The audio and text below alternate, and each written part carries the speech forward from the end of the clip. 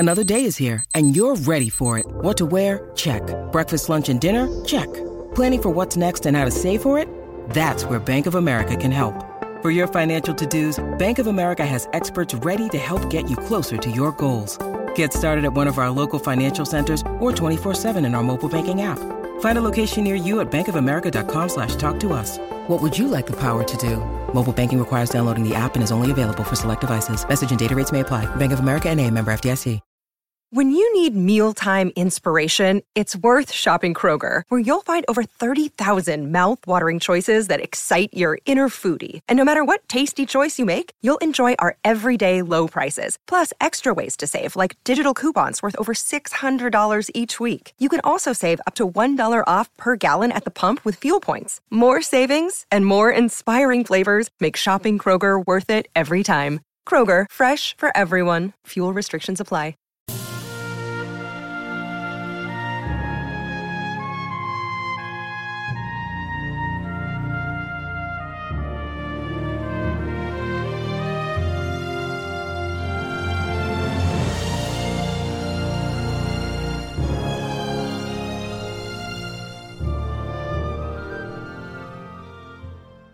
Welcome back, everyone, to 1001 Stories for the Road. This is your host, John Hagedorn. Today, Chapters 11 and 12, from A Connecticut Yankee in King Arthur's Court by Mark Twain. And now, Chapter 11, The Yankee in Search of Adventures. There never was such a country for wandering liars, and they were of both sexes. Hardly a month went by without one of these tramps arriving, and generally loaded with a tale about some princess or other wanting help to get her out of some faraway castle where she was held in captivity by a lawless scoundrel, usually a giant. Now you would think that the first thing the king would do, after listening to such a novelette from an entire stranger, would be to ask for credentials. Yes, and a pointer or two as to the locality of the castle, best route to it, and so on. But nobody ever thought of so simple and common-sense a thing at that. No, everybody swallowed these people's lies whole, and never asked a question of any sort or about anything. Well, one day, when I was not around, one of these people came along. It was a she-one this time, and told a tale of the usual pattern. Her mistress was a captive in a vast and gloomy castle, along with 44 other young and beautiful girls, pretty much all of them princesses. They had been languishing in that cruel captivity for 26 years. The masters of the castle were 3 stupendous brothers, each with 4 arms and 1 eye, the eye in the center of the forehead, and as big as a fruit. Sort of fruit not mentioned. Their usual slovenliness in statistics. Would you believe it? The king and the whole round table were in raptures over this preposterous opportunity for adventure. Every knight at the table jumped for the chance, and begged for it, but to their vexation and chagrin the king conferred it upon me, who had not asked for it at all. By an effort, I contained my joy when Clarence brought me the news. But he could not contain his. His mouth gushed delight and gratitude in a steady discharge. Delight in my good fortune, gratitude to the king for this splendid mark of his favor for me. He could keep neither his legs nor his body still, but pirouetted about the place in an airy ecstasy of happiness.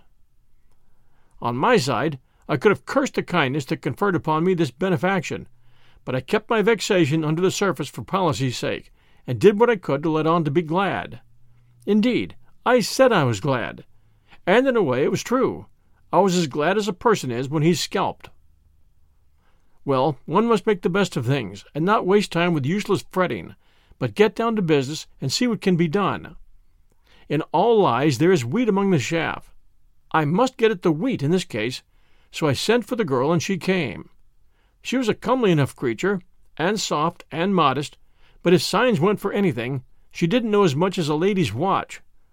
I said, "My dear, have you been questioned as to particulars?" She said she hadn't. "Well, I didn't expect you had, but I thought I would ask to make sure. It's the way I've been raised. Now you mustn't take it unkindly if I remind you that as we don't know you, we must go a little slow. You may be all right, of course, and we'll hope that you are, but to take it for granted isn't business. You understand that. I'm obliged to ask you a few questions. Just answer up fair and square, and don't be afraid. Where do you live? When are you at home?" "In the land of Moder, fair sir," she said. "Land of Moder. I don't remember hearing of it before. Parents living? As to that, I know not if they be yet on live, sith it is many years that I have lain shut up in the castle. Your name, please? I hight the Demoiselle Alessandra de Cardelois, and it please you. Do you know anybody here who can identify you? That were not likely, fair lord, I being come hither now for the first time. Have you brought any letters, any documents, any proofs that you're trustworthy and truthful? Oh, of surety no, and wherefore should I? Have I not a tongue, and cannot I say all that myself? But you're saying it, you know, and somebody else is saying it is different. Different? How might that be? I fear me I do not understand. You don't understand? Land of... Why, you see... Why, great Scott, can't you understand a little thing like that? Can't you understand the difference between your... Why do you look so innocent and idiotic? I? In truth, I know not, but an it were the will of God. Yes, I reckon that's about the size of it. Don't mind my seeming excited, I'm not. Let's change the subject. Now as to this castle, with 45 princesses in it, and 3 ogres at the head of it, tell me, where is this harem? Harem? The castle, you understand. Where is the castle? Oh, as to that, it is great and strong, and well beseen, and lieth in a far country. Yes, it is many leagues. How many?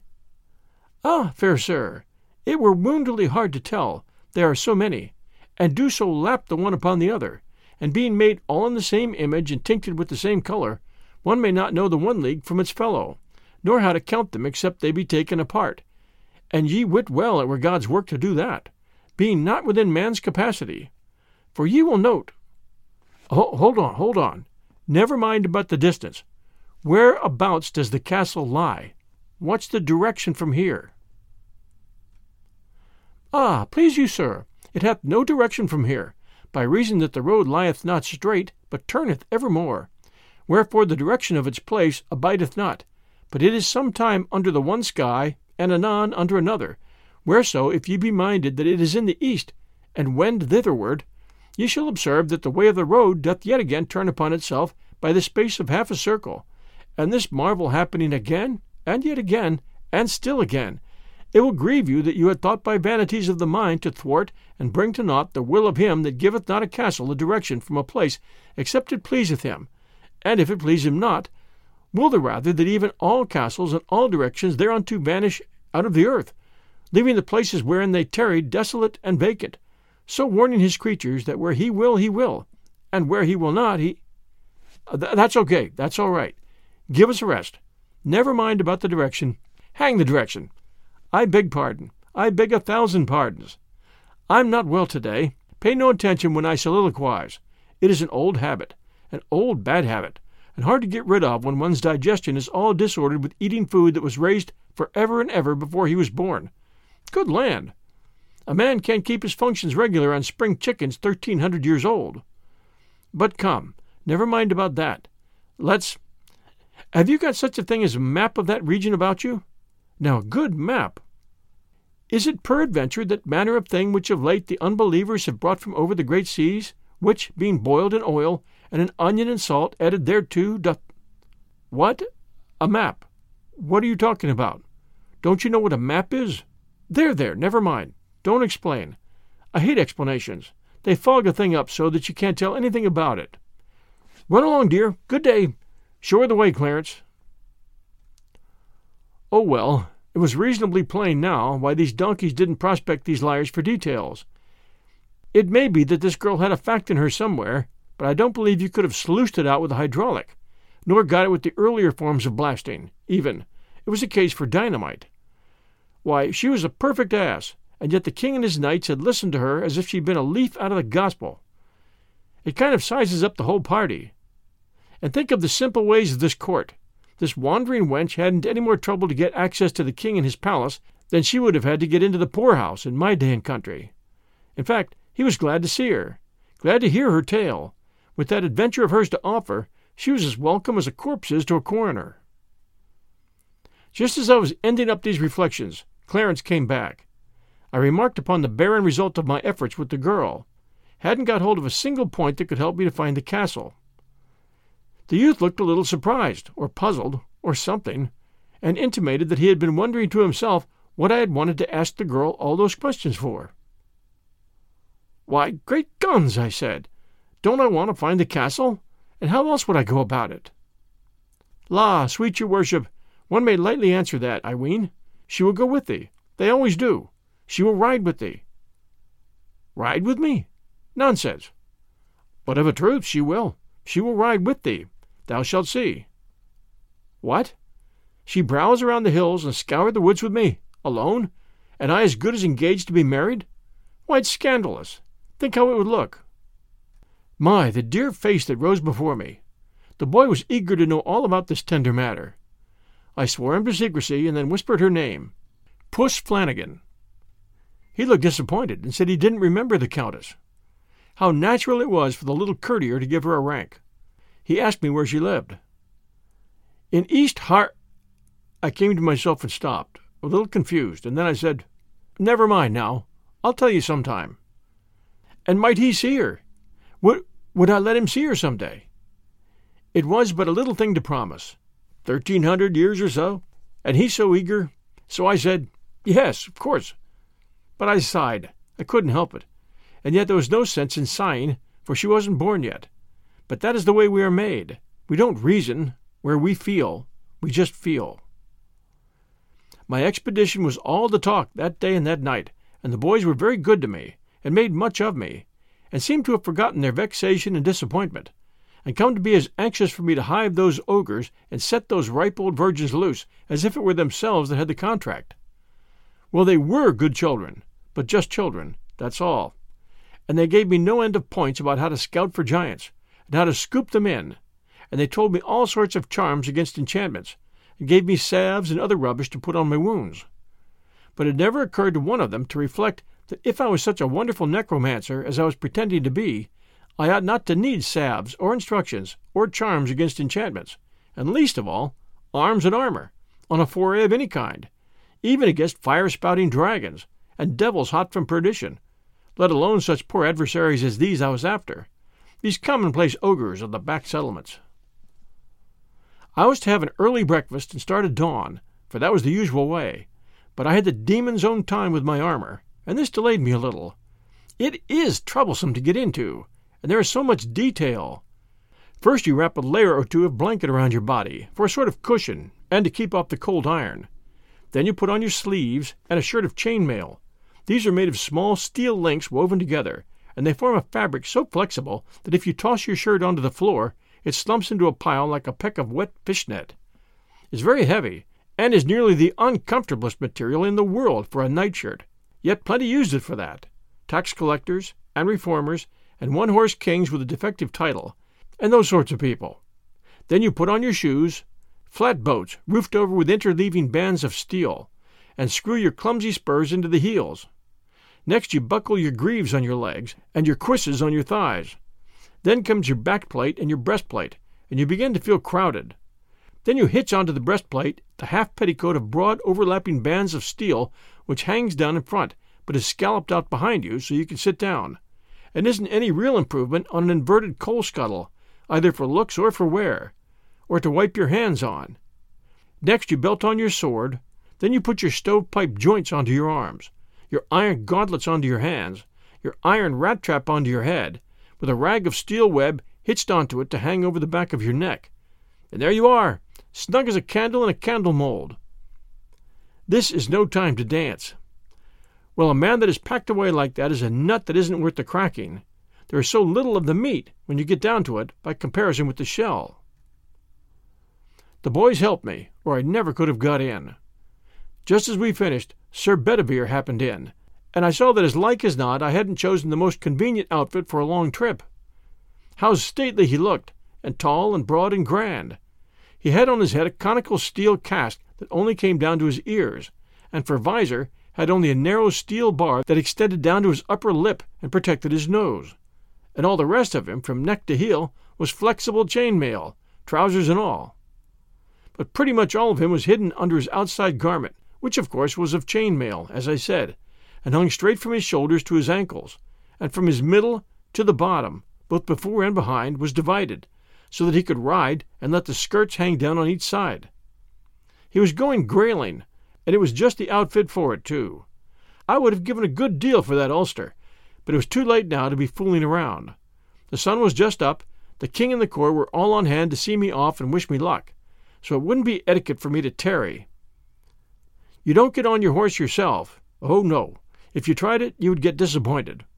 They carry you out, just as they carry a sunstruck man to the drugstore, and put you on, and help get you to rights, and fix your feet in the stirrups, and all the while you do feel so strange and stuffy, and like somebody else, like somebody that has been married on a sudden, or struck by lightning, or something like that, and hasn't quite fetched around yet, and is sort of numb, and can't just get his bearings.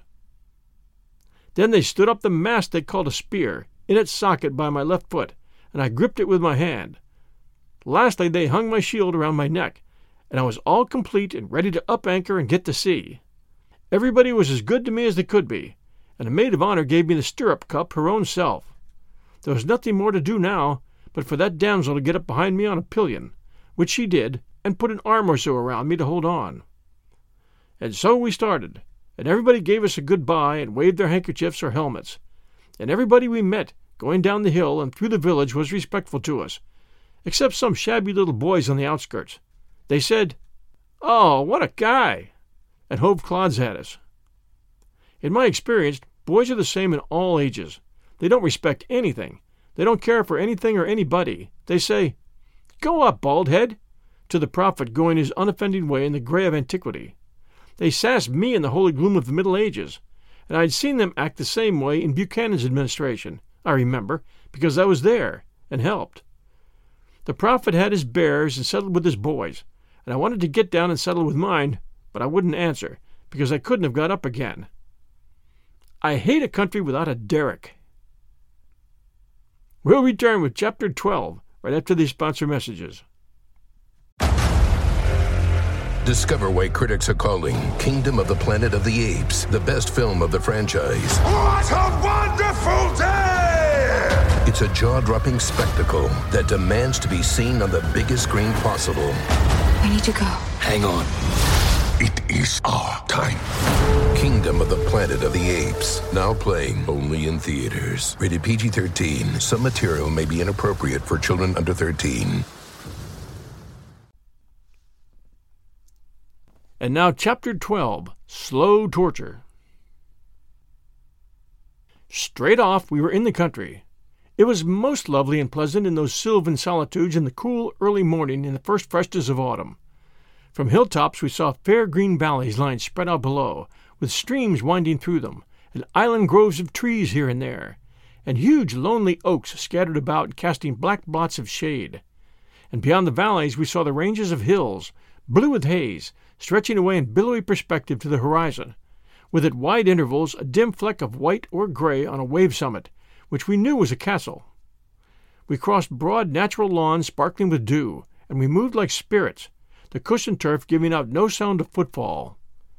We dreamed along through glades in a mist of green light that got its tint from the sun-drenched roof of leaves overhead, and by our feet the clearest and coldest of runlets went frisking and gossiping over its reefs and making a sort of whispering music, comfortable to hear. And at times we left the world behind and entered into the solemn great deeps and rich gloom of the forest, where furtive wild things whisked and scurried by, and were gone before you could even get your eye on the place where the noise came from, and where only the earliest birds were turning out and getting to business with a song here and a quarrel yonder, and a mysterious far-off hammering and drumming for worms on a tree trunk away somewhere in the impenetrable remoteness of the woods. And by out we would swing again into the glare.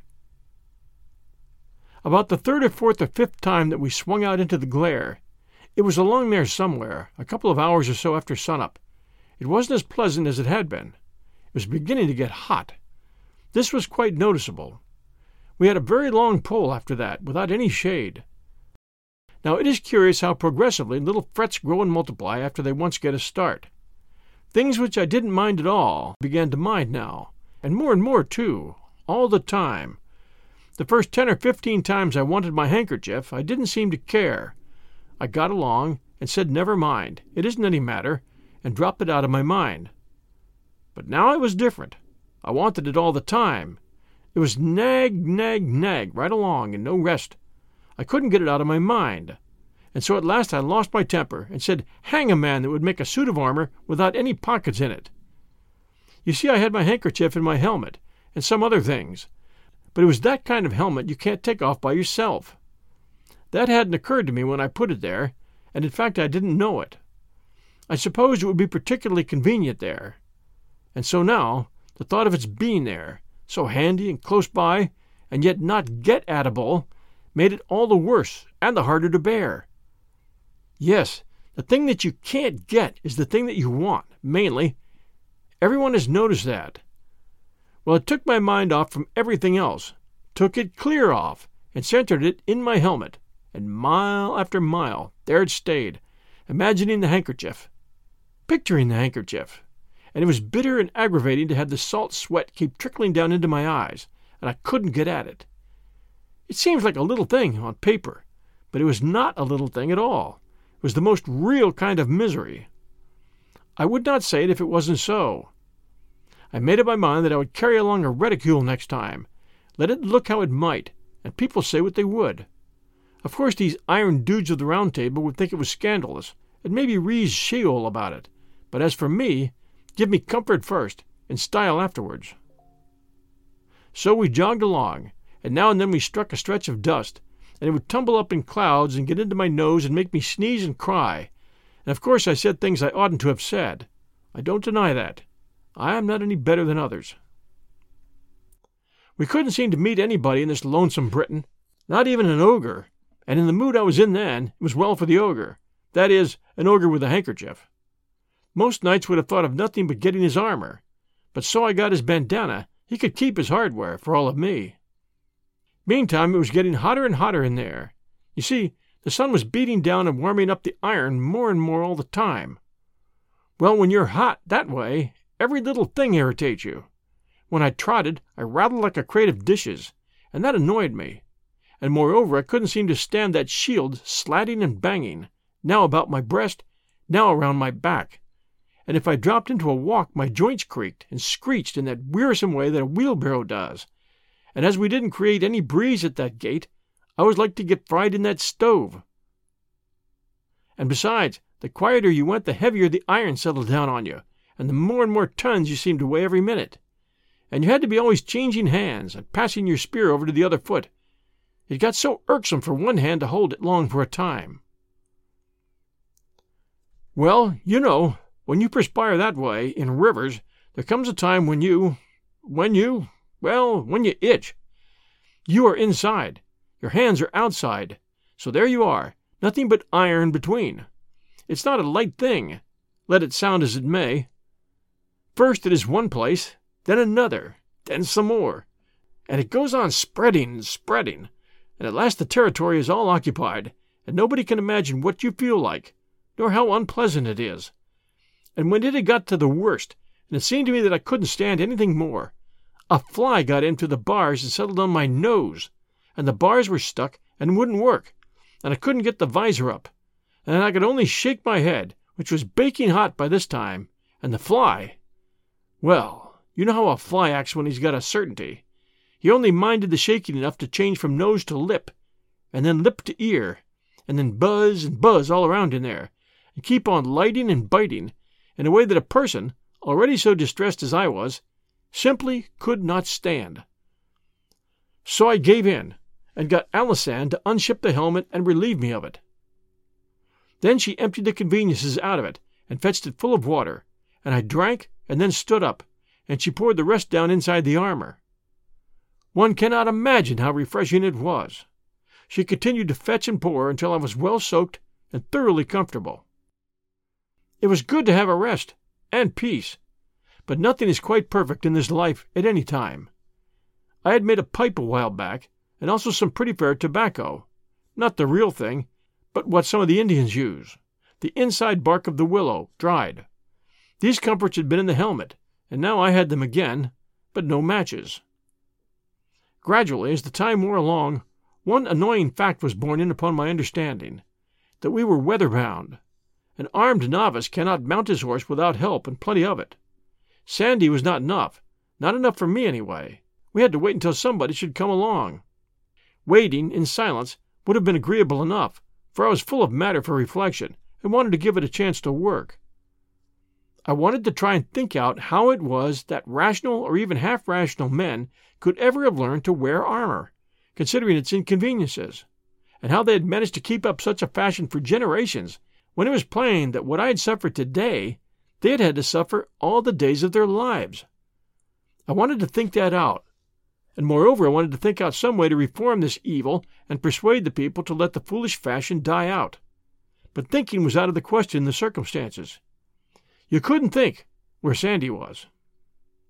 She was a quite biddable creature and good-hearted, but she had a flow of talk that was as steady as a mill and made your head sore like the drays and wagons in a city. If she had had a cork, she would have been a comfort, but you can't cork that kind. They would die. Her clack was going all day, and you would think something would surely happen to her works by and by. But no, they never got out of order, and she never had to slack up for words. She could grind and pump and chum and buzz by the week. It never stopped to oil up or blow out. And yet the result was just nothing but wind. She never had any ideas, any more than a fog has. She was a perfect blatherskite. I mean for jaw, talk, jabber, jabber, but just as good as she could be. I hadn't minded her mill that morning on account of having that hornet's nest of other troubles, but more than once in the afternoon I had to say, "Take a rest, child. The way you're using up all the domestic air, the kingdom will have to go importing it by tomorrow, and it's a low enough treasury without that." Thanks for joining us for these 2 chapters of A Connecticut Yankee in King Arthur's Court. Join us next week Sunday night for chapters 13 and 14. Until then, everyone, if you have a moment, please do send a review. We appreciate reviews very much. This is 1001 Stories for the Road, and this is your host, John Hagedorn. We'll return next Sunday night at 6 p.m. Eastern Time. Until then, everyone, stay safe, and we'll be back soon.